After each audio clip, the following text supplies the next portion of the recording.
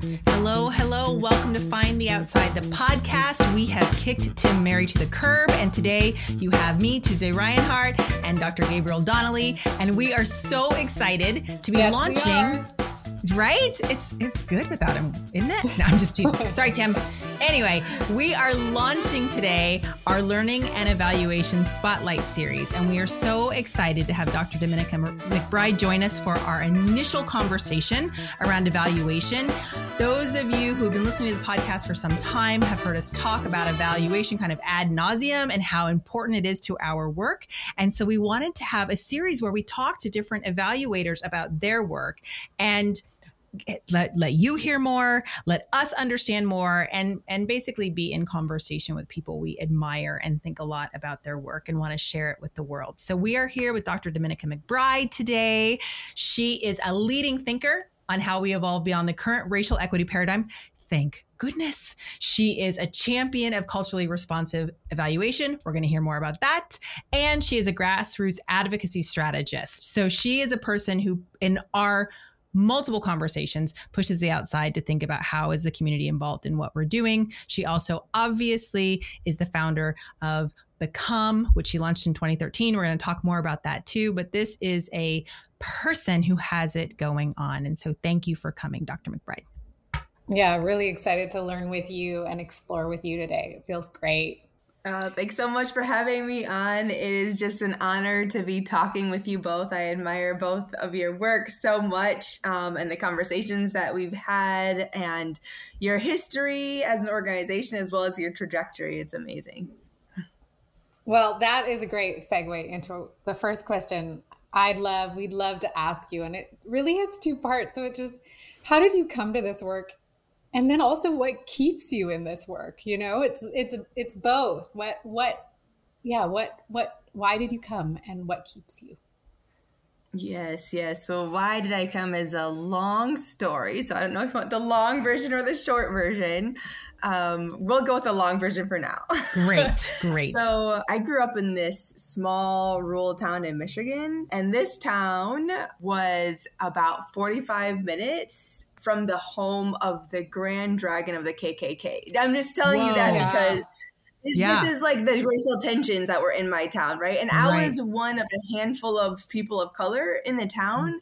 So I experienced like the brunt of racism in the town. And I think one of the most notable experiences was when I was 13, I was taking this route, which I took almost every day from school. Like I'd walk from school home. And on this particular day, I was walking home and I was passing this house that I had passed many times where this boy lived that I thought was a friend, right? Like we had been friendly. We always said, hi, how you doing? So I thought we had a good relationship, right? We weren't super close, but we weren't, we weren't strangers either. So it felt nice. So I was passing his house, and this particular day, there was a group of boys that were there, like some older boys, like 19, some that were probably around, my age. And one person then calls out nigger, and then they all start calling out nigger, right? Except for the boy that was supposed to be like my friend. He just stood there silent, doing nothing, And I was like, okay, should I like cuss him out? Should I yell? Like, should I retaliate? But if I do retaliate, what are they going to do to me? Right. Are they going to come after me? Mm-hmm. So I just tried to stay quiet, and I just walked home the rest of the way and got home and just like cried. And I say that moment because like that kind of represented some of the experiences that I had around color in the town and race and some of the trauma that I had experienced around that. And I just wanted to be part of the healing, right? Like the healing that needs to take place, for communities of color, between like communities of color and, other, non-melanated communities, so that people like can heal internally, that we can heal our relationships, that we can heal our communities. So just a passion around that eventually led to starting become.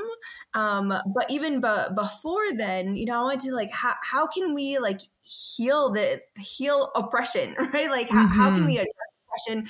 How can we solve this? What works to solve this? And fast forward to being about a junior in college, I had a mentor who was a community psychologist who I was telling her about this. Like, I really care about like fixing these issues, you know, like these issues, the results of racism, like, you know, how it shows up, you know, what works, you know, what doesn't, like, how do we navigate this? And she said, oh, it sounds like you care about evaluation, right? You care about what works, you know, making what works. I was like, what? There's a whole field of people that care about these things, you know? And so that introduced me to the field of evaluation. So then everything kind of guided around that. I went to school and I had the honor of working under Stafford Hood, who recently passed away. But he was a forerunner of culturally responsive evaluation. And so I worked under him, kind of like helping to define culturally responsive evaluation and learning from the gurus who are part of the foundation of culturally responsive evaluation. And you know, the principles of culturally responsive evaluation, of healing, of communities being at the center of their healing, of their transformation, is a foundation of Become. That's our motivation, that's our force, that's our vision. So that's what brought me to the field of evaluation. And what keeps me in the field of evaluation is seeing that like data works, you know, like when, you know, collecting data and like presenting that back to people and having these really intentional conversations around it with the people who are doing the work, with the people who are affected by the work, can actually like move to making critical changes in what we're doing that have better results, right? And so being able to see organizations and community groups change and grow and do even deeper work and be more connected and be more motivated and, you know, find new and different and better ways to make impact is what keeps me in the field. Well, I feel like there's just a part of me that wants to honor that little 13-year-old girl who experienced that. You know, I can just like my heart. Wow. Thank you. Thank you. Thank you for deciding to heal something as a result of that, because that's not necessarily how you had to go. And I want to talk about that, Dominica, in terms of the healing. Like you've used that word. And I feel like after hearing this situation, I'm sure there are many more. I grew up in the rural Midwest, right? So I'm sure that there are more things you can point to.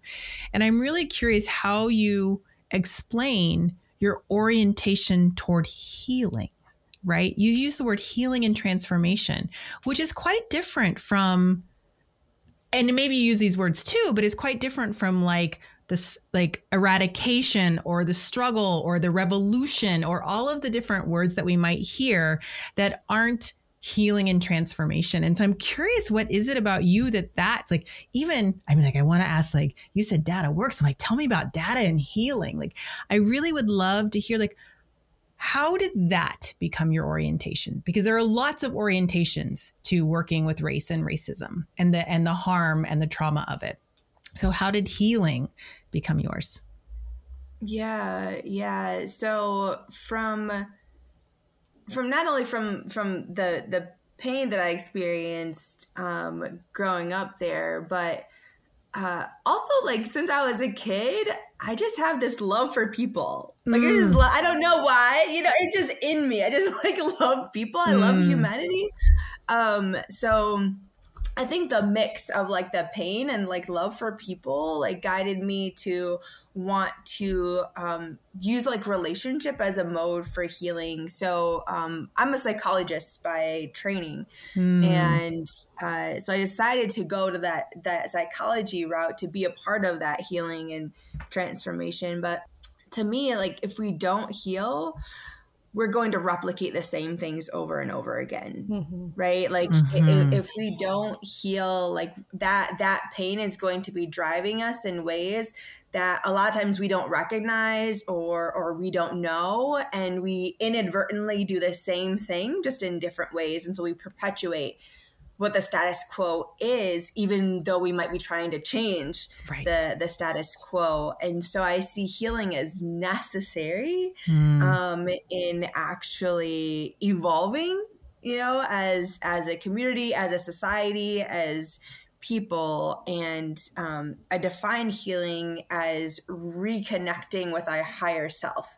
Right. Because a lot of times like pain can kind of like disrupt or cloud our connection to like our beauty and our brilliance and our power.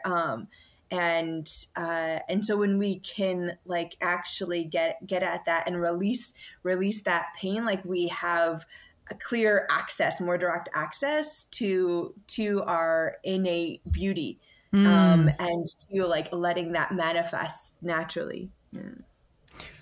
I feel like I want to clap my hands. Yes. So good. So good. Yes. Yes. 100 times. Yes. Absolutely. And this whole idea of evaluation as a pathway for healing oppression. What a profound gateway to invite people into. And then there's something else you said. You said evaluation, or culturally responsive evaluation, is about caring about what works. And I was just struck by your use of that word, care. And it's like, oh yes, evaluation as a practice of care.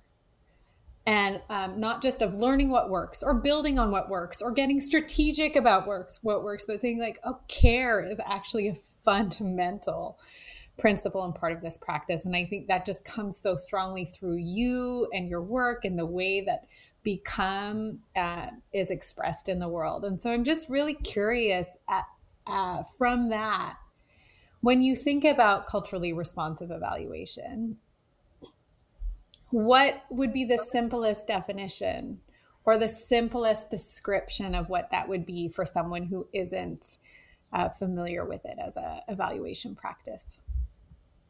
Yeah. So it's evaluation for or by the people. So I think with culturally responsive evaluation, it is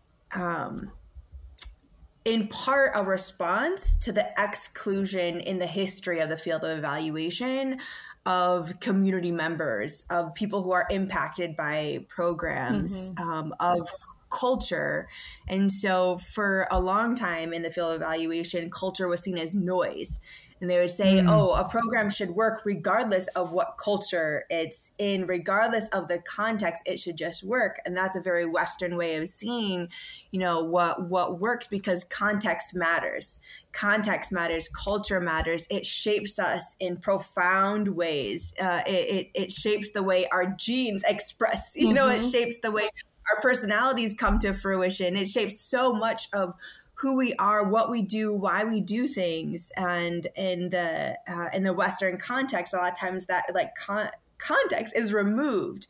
And so culturally responsive evaluation is really like good evaluation, in essence, because it's saying like context matters, culture matters. Let's look at these things and let's look at their impact on the people who are affected by the program, and what shapes the program, and let's respond to that. And so culture responsive evaluation is bringing in culture, it's bringing in the socio-political context, and it's bringing in community members into the process. Because a lot of times if we're coming from outside of a community in to evaluate that community, we don't know, we didn't live there, we didn't grow up there, so we don't know the ins and outs and the dialects and the different ways that people communicate or talk or understand things. And so doing with people that are in that context and affected by that program, like they are the ones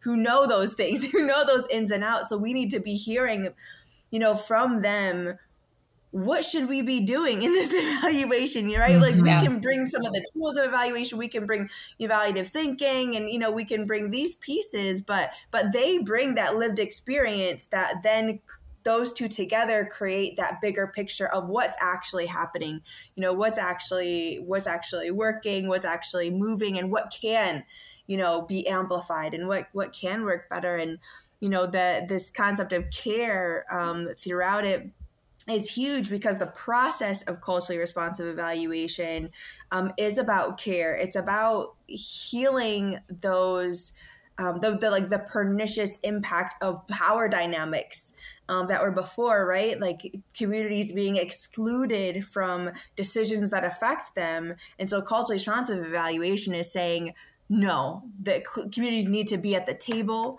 They need to be influencing. Their voice needs to be heard and infused and be guiding us in the process. So it's this process of like healing, like what has been done historically, what's being done now, through this like little fractal of an evaluation process. How do you navigate into working with a new community? Do you find that they're very quickly trusting of culturally responsive evaluation, or your team, because of who you are? Or do you find that you are actually having to address and work through and build trust into a context that really holds that kind of trauma around being silenced around their community and future? And how does that go? So it's a mix. Like relationships are the biggest priority for us, to develop relationships with our partners, to develop relationships with community members. And so when we go into a new community, we're often like first borrowing trust from a trusted entity in the community. So we work with other organizations that already have trust with the people that they're serving.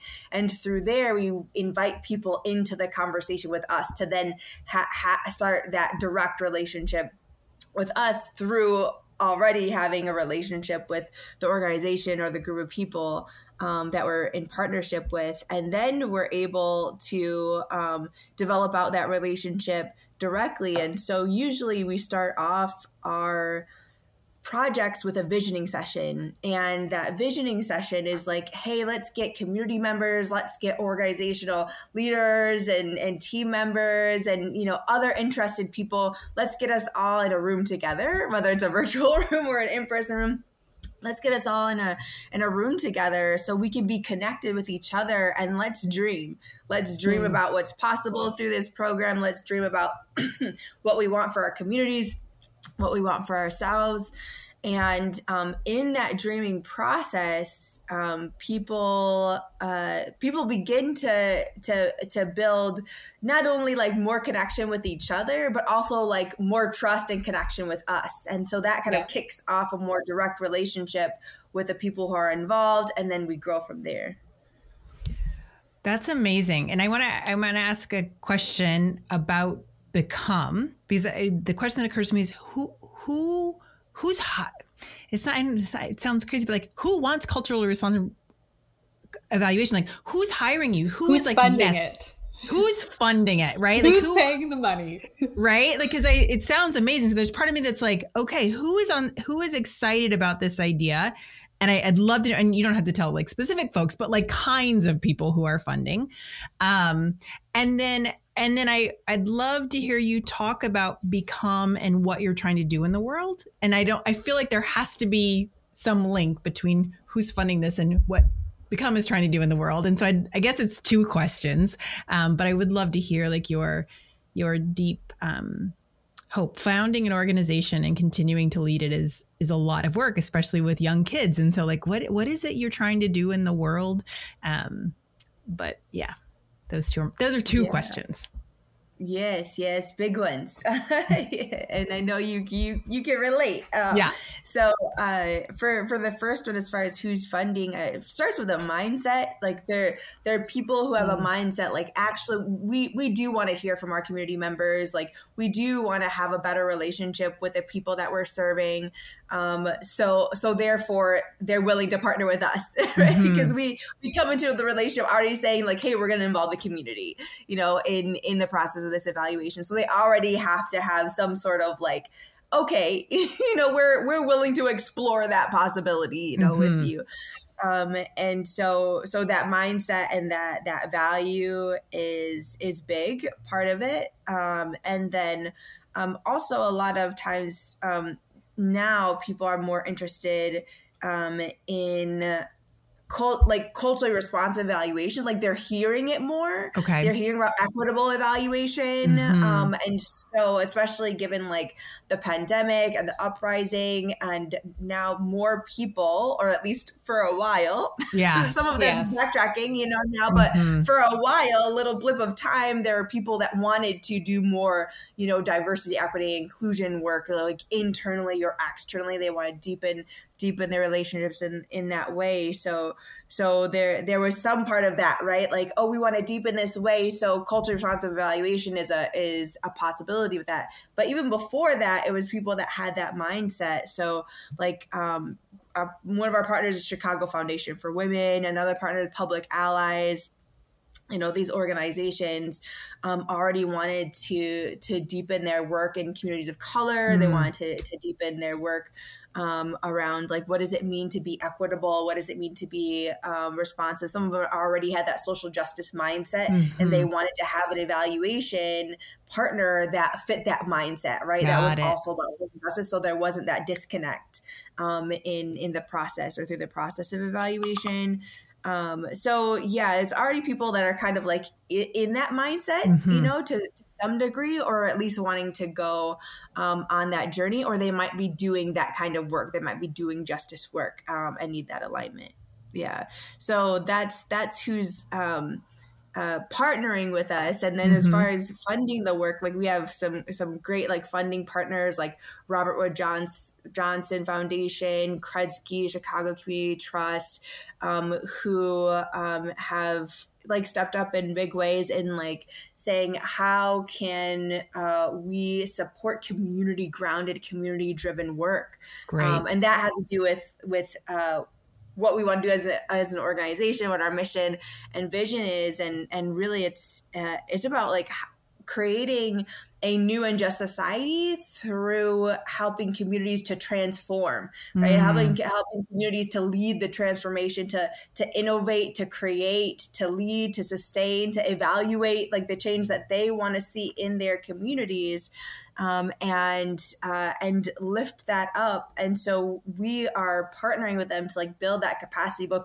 residents and organizations, to build the capacity to manifest that change that they want to see, so that they thrive, so that they can reach their potential as not only people, but as that collective.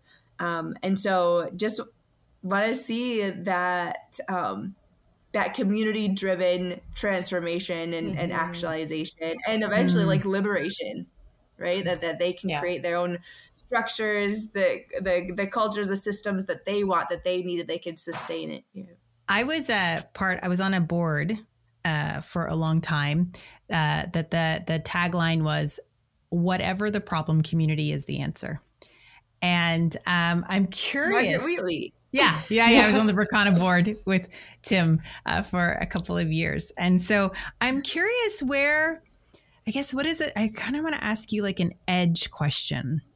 Like one of the things is I believe that, and I hear through what you're saying, I can imagine that makes sense to you, that whatever the problem, community is the answer. And I'm wondering about the edges of that. Like what do communities need to be able to be the answer, right?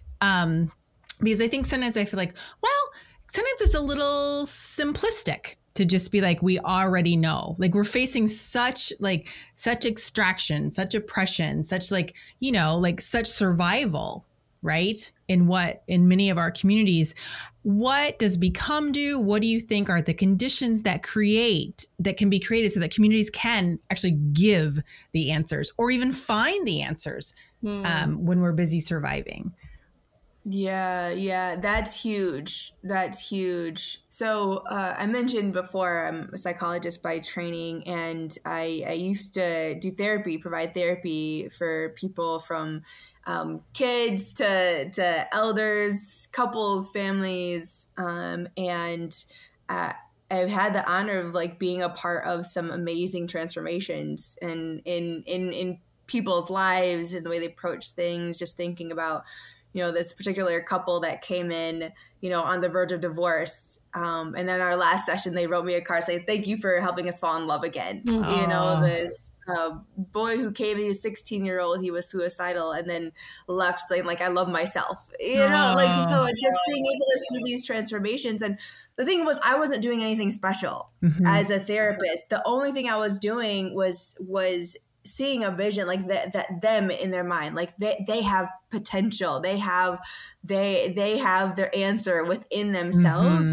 But it's about like unearthing that together. Like, let's go on this journey inside of you or inside of your relationship. And let's like brush off the dirt, that's been put on you.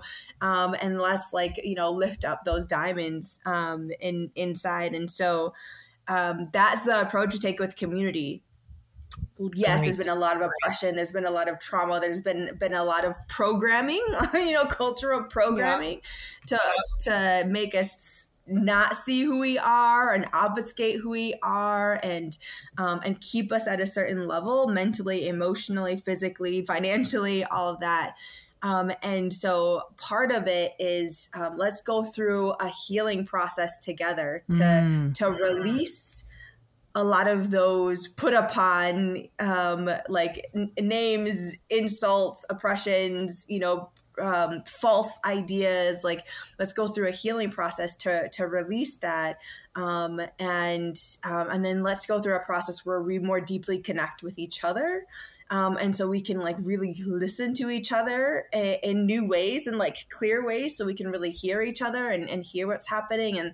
And let's more deeply sit with that, sit with what we're hearing with this new mind, or hopefully a kind of a beginner's mind. And then from there, let's create, let's innovate, let's create new. Like if through our culturally responsive community transformation work, we concentrate our services of facilitation, organizing, research, strategic planning, evaluation into a neighborhood. And so with the residents and the people that work there, bringing them together to then go through this process. And so right now we're at this early stage of doing this in Auburn, Gresham, a Southside community in Chicago. And this first part is just listening. Let's just listen to your hopes and your dreams and your pain points and, your priorities. And so far we've talked to 100 people, and our hope is to talk to 400 people, and then kick off this innovation process where, like I said before, we'll go through a stage of healing. We'll go through a stage of clearing, of connecting, so that we can then think about what are those community priorities? If it's safety and security, if it's education, if it's health and wellness, if it's food, if it's economy, whatever those priorities are, let's come together and start to innovate around that priority. What kind of structure can we create? What kind of culture can we create around that that's different, right? That's an alternate way of doing and way of being, and then build that out from there. But what I find so fascinating about what you just said is, and I think it goes back to something you said at the beginning about helping kind of people find, I don't know if you said the beauty in themselves. You said something like that. It was quite evocative. But what's fascinating about what you just said is that the processes you're facilitating and the evaluation you're doing are about scrubbing something away that keeps people from themselves and each other. And not about we're going to get, and then we'll do something right about external conditions, right? But the orientation is not toward just breaking down external conditions, right? It's the diamonds are inside of us, right? And so we have to find those. And I'm not suggesting only linearity, but I just think it's such an interesting shift in orientation to be deeply committed to racial equity and to say, first, we have to dust off, and find the diamonds inside ourselves and within each other. Because, if diamonds are the hardest substance, they can cut any lock, right? You know what I mean?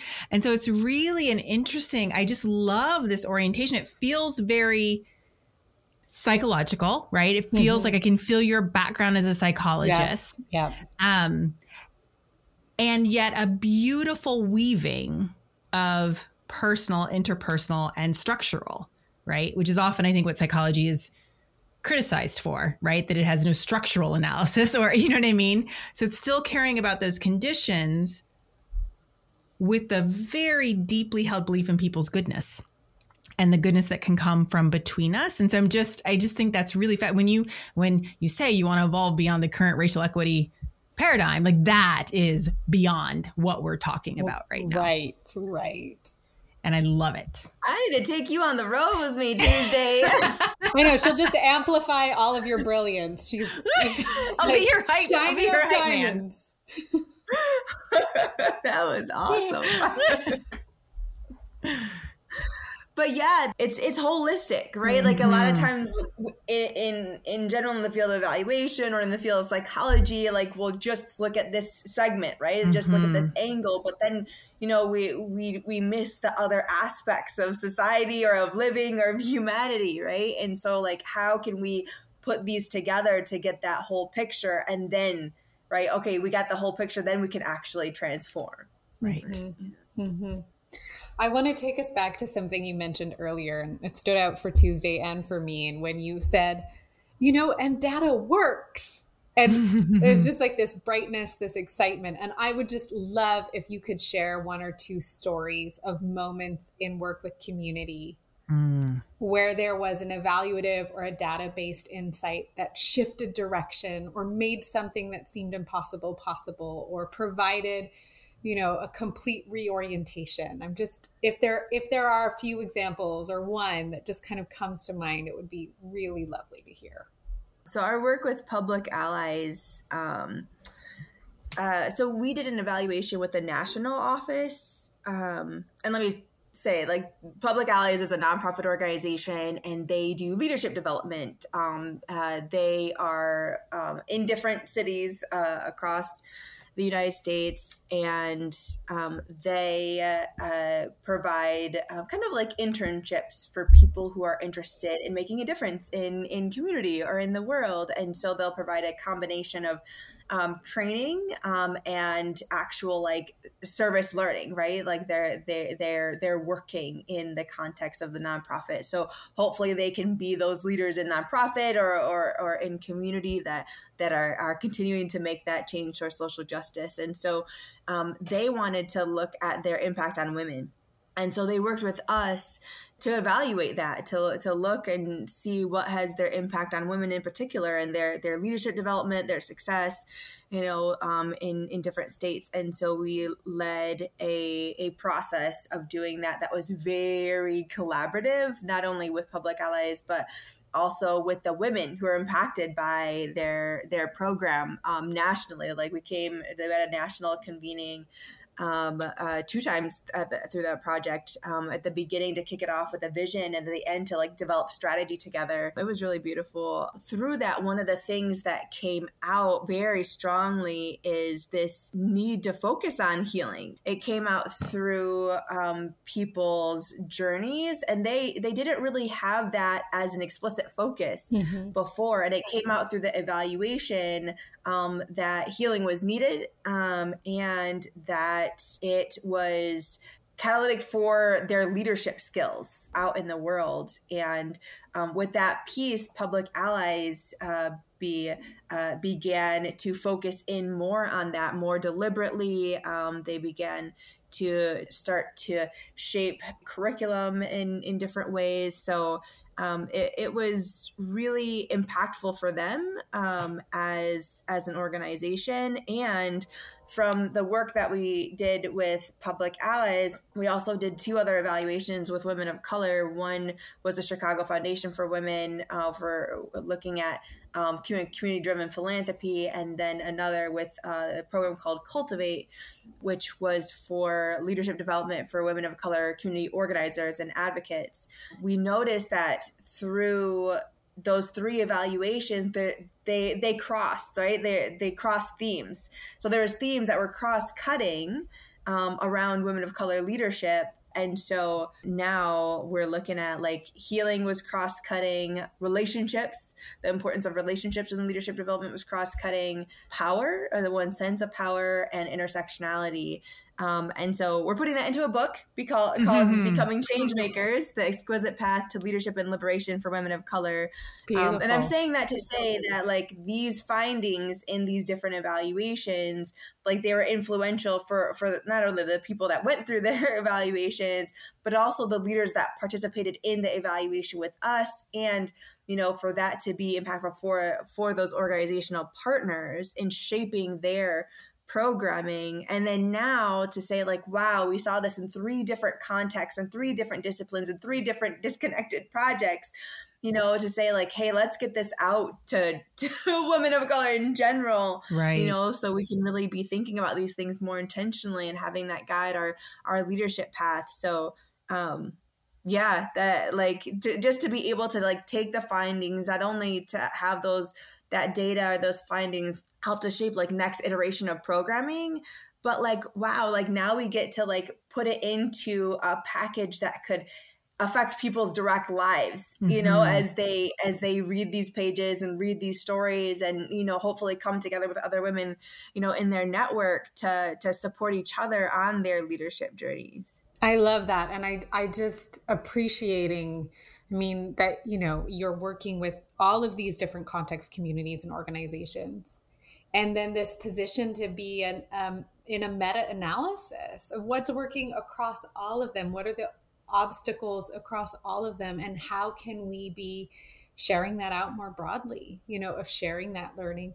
And to me, that's a real, again, like the caring about what works. It's like, what's the extra platform and an audience that would really benefit from this? So it's really inspiring and such a particularly unique position to be in. So thank you. Yeah. Well, I owe a lot to my awesome mentor, Stafford Hood, because like through his tutelage around culturally responsive evaluation, like one of the main things was not only to like be immersed in community and to respect and respond to culture, but like also the data doesn't belong to us. The data belongs to the community. And this is hopefully a way to say like, hey, this data belongs to you. Here you go. Like, do what you see fit with it in your lives or in your communities. You use the word power in talking about this book that you're writing. And my sense is often in like large scale change, power is kind of painted with a broad brush. We kind of know that power impacts, but we don't have much nuance around it or think about it a whole lot. And so I'm curious how you're seeing power intersect with evaluation, right? How are kind of current conversations around equity or decolonizing impacting your evaluation? So just to full on, let's look at power and how it's impacting what you're doing. And I imagine you come from, just to be fair, you come from a different vantage point, right? Culturally responsive evaluation, I'm assuming, thinks about power all the time, but I guess I'm asking to make it explicit and how it might even be pushing your practice. Well, first, just want to define power because people define power in different ways, but for us is, just plainly like the ability to work, act, or influence. And so a lot of times people will say that power, like there's some people that have power, other people that don't have power. We do not believe that. We believe that everybody has power. Like power is basically like air, like it just is. And it's a matter of like, do people recognize that they have it or not? And so it's in that recognition and we use the evaluation process in part as a reflection, as a mirror to say like, yes, you actually have power. Like, look, like you can use your voice to influence us or you can use your voice to then shape this thing that you want to change or that thing that you want to change. And so power is very much a part of the process, be it explicitly or implicitly in the process. And it it shapes like the way that we set up an evaluation. Like even like I said before with a visioning session, right? Like that's a power building tool. We might not always call it a power building tool, but it is, right? Like it's getting people in a space where they can use their desires and their voice, you know, to shape the way other people are thinking about an issue and to shape like the direction of a thing, right? Like a program or an evaluation or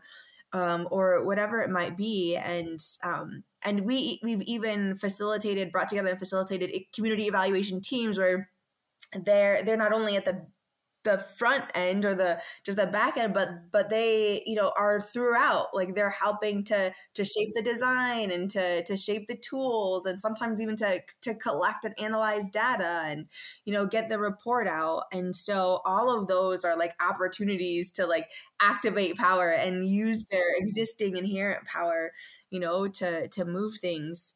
So power is very much a part of like culturally responsive evaluation,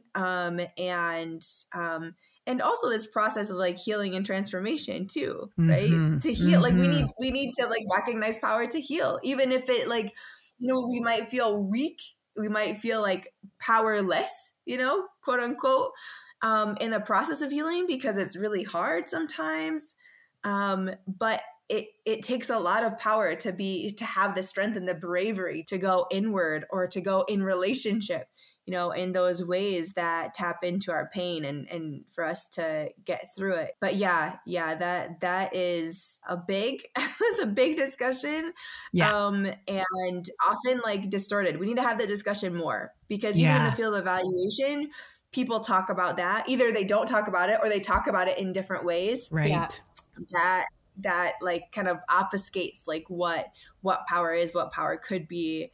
And sometimes even like puts people, it reiterates the status quo around power, right? Like, you know, the evaluator holds a lot of quote unquote, you know, influence like power, like in the process, but like there are ways that we can use that influence in order to say like actually we do not.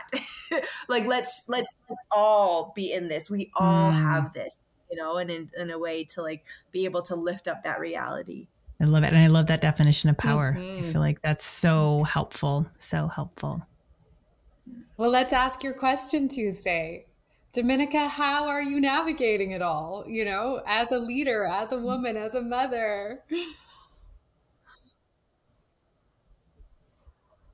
As we start to kind of move toward our close today, I mean, obviously people have gotten a sense of kind of how special and incredible you are, but you know, I think that it's great for people to hear what you're up to and making change in the world. And, you know, maybe they could also know that you're a mom with young kids who's like building this organization. And that is also what the people who listen care about. So how are you navigating it all? What is it like to be at your location and stage of life and doing this work? It's something. It's something. So like one of our team members uses this phrase like stumbling well. Oh, that's great. And I feel like that's what it's been like. I just trying to stumble well. But yeah, it's been such a journey because it started to become before I had kids and then had you know, my two kiddos, you know, through the process and have had to morph and change in significant ways at each stage and of motherhood and of leadership. And so the first like our first child, our daughter, our oldest daughter, she really forced the organization to grow because like I was, you know, doing things with a few other people, but like, you know, I really was just in the work. I wasn't trying to like, you know, delegate or expand or, you know, not do certain things. And, you know, so like, you know, when we got pregnant and it's like, oh, well, I can't do everything anymore. Yeah. So yeah. we better give some things up and let go. And so she really forced us to like, you know, okay, now it's really time to grow the organization and to add more team members and to train and, you know, to trust more, right? Like to trust fast. Right. And so it's been a journey of letting go, of trusting, of growing and stretching in so many different ways, of like having to stretch as a leader, in saying, okay, I need to think about this in a different way. I need to think about this as the collective, not me doing it, or not just this project, or just this work, or just this path, but like now what is a team's role? How does a team play into this? And how's been a bigger team play into this? And so like each stage of growth, I've had to, organizational growth, I've had to grow in my thinking, and grow and stretch in my leadership, and always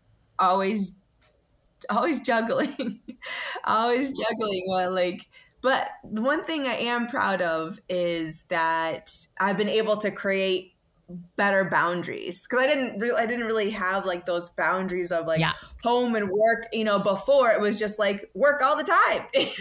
But now it's like, I'm forced to have these boundaries. Like, let me make sure that I'm making focused time with my kids, and make sure I'm having focused time as a leader and with my team. And, so having more intentionality, more focus. But yeah, it's a beautiful challenge. Yeah. I worked with a wonderful boss once, and she was just like, she's just this epic person. And she said, like, her thing was like, as a working mom, you're always juggling balls. It's just you're juggling balls, and you're going to drop some. Just make sure it's your kids that don't drop.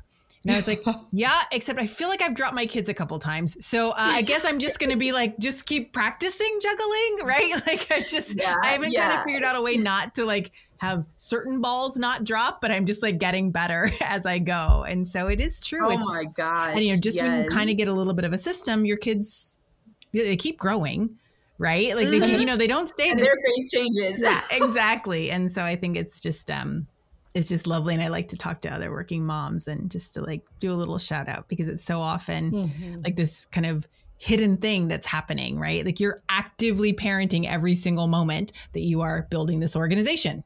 Those things are happening at the same time. Yes. Always 24/7 the same. Yeah. As long as you're not dropping your kid, like juggling balls and the balls that doesn't drop into your kids, like that's so true. That's so true. Well, and I love the metaphor, stretching it further, is that you brought other hands in to help you juggle parts. And I think that is, that's an incredible transition point as a leader, is to going from the kind of like the control of doing everything oneself to going, actually, who are the other people I can rely on? Yes. And that's just been a great journey too, because I have a great team. Like I love my team. And, just like, I couldn't do this without them. Like that would be like impossible to do this without them. So yeah, that's great. Like the stretching to have more hands, in the mix. But yeah, the whole thing, like I was talking to another fellow evaluator who's a mom of 4 kids, and she was saying like, I always feel guilty. If I'm at work, I feel guilty that I'm not with my kids. If I'm with my kids, I feel guilty that I'm not doing work. Yeah. Just like ongoing guilt. Oh, this is no small thing. This is tough. It is no small thing. And I like to tell other moms this, just because my mom was a working mom, and she was a single working mom. And I feel like she could tell you every single thing she missed of mine. Wow. Right? Like, and I wasn't there when you did it. And I'm like, that is not my story of my childhood at all. It's not even close to my story of my childhood. Right. So I just kind of like always say that to moms, because like, she could tell you, but I'm just like, no, I had an awesome mom who like was in my mind, whatever, like as a kid, you just like, you make the stories that work for you. I was like, it's not boring like other moms. Like she's out there doing stuff and she's traveling, and she's like, I just felt a lot of pride in what she was doing. And I didn't feel like, oh, I don't have the mom who made that. I don't remember a thing she missed, is what I will tell you. And that gives me hope with my own kids, right? Like, I'm like, okay, we'll have different stories about this time in their life. And hopefully And I always say, hopefully mine will be kind about me. We'll see. I don't know. You're getting to the point though, Tuesday, where you might start getting some of that feedback soon. I know. Do you know my kid said the other day, he's like, Mama, I think you must be pretty good at your job. It's like, thanks, kid. I appreciate that. I think I am pretty good at my job. It's nice to have your 19-year-old son say, I think you must be pretty good at your job. Thanks. I feel like I might. So yeah, it is definitely shifting from those young days. Well, Dominica, our last question is we often ask guests at the end of the podcast if there's anything that's motivating you, sustaining you right now, a book, a quote, a song, something that you're kind of turning toward to kind of keep yourself going. And if you might share that with the listeners.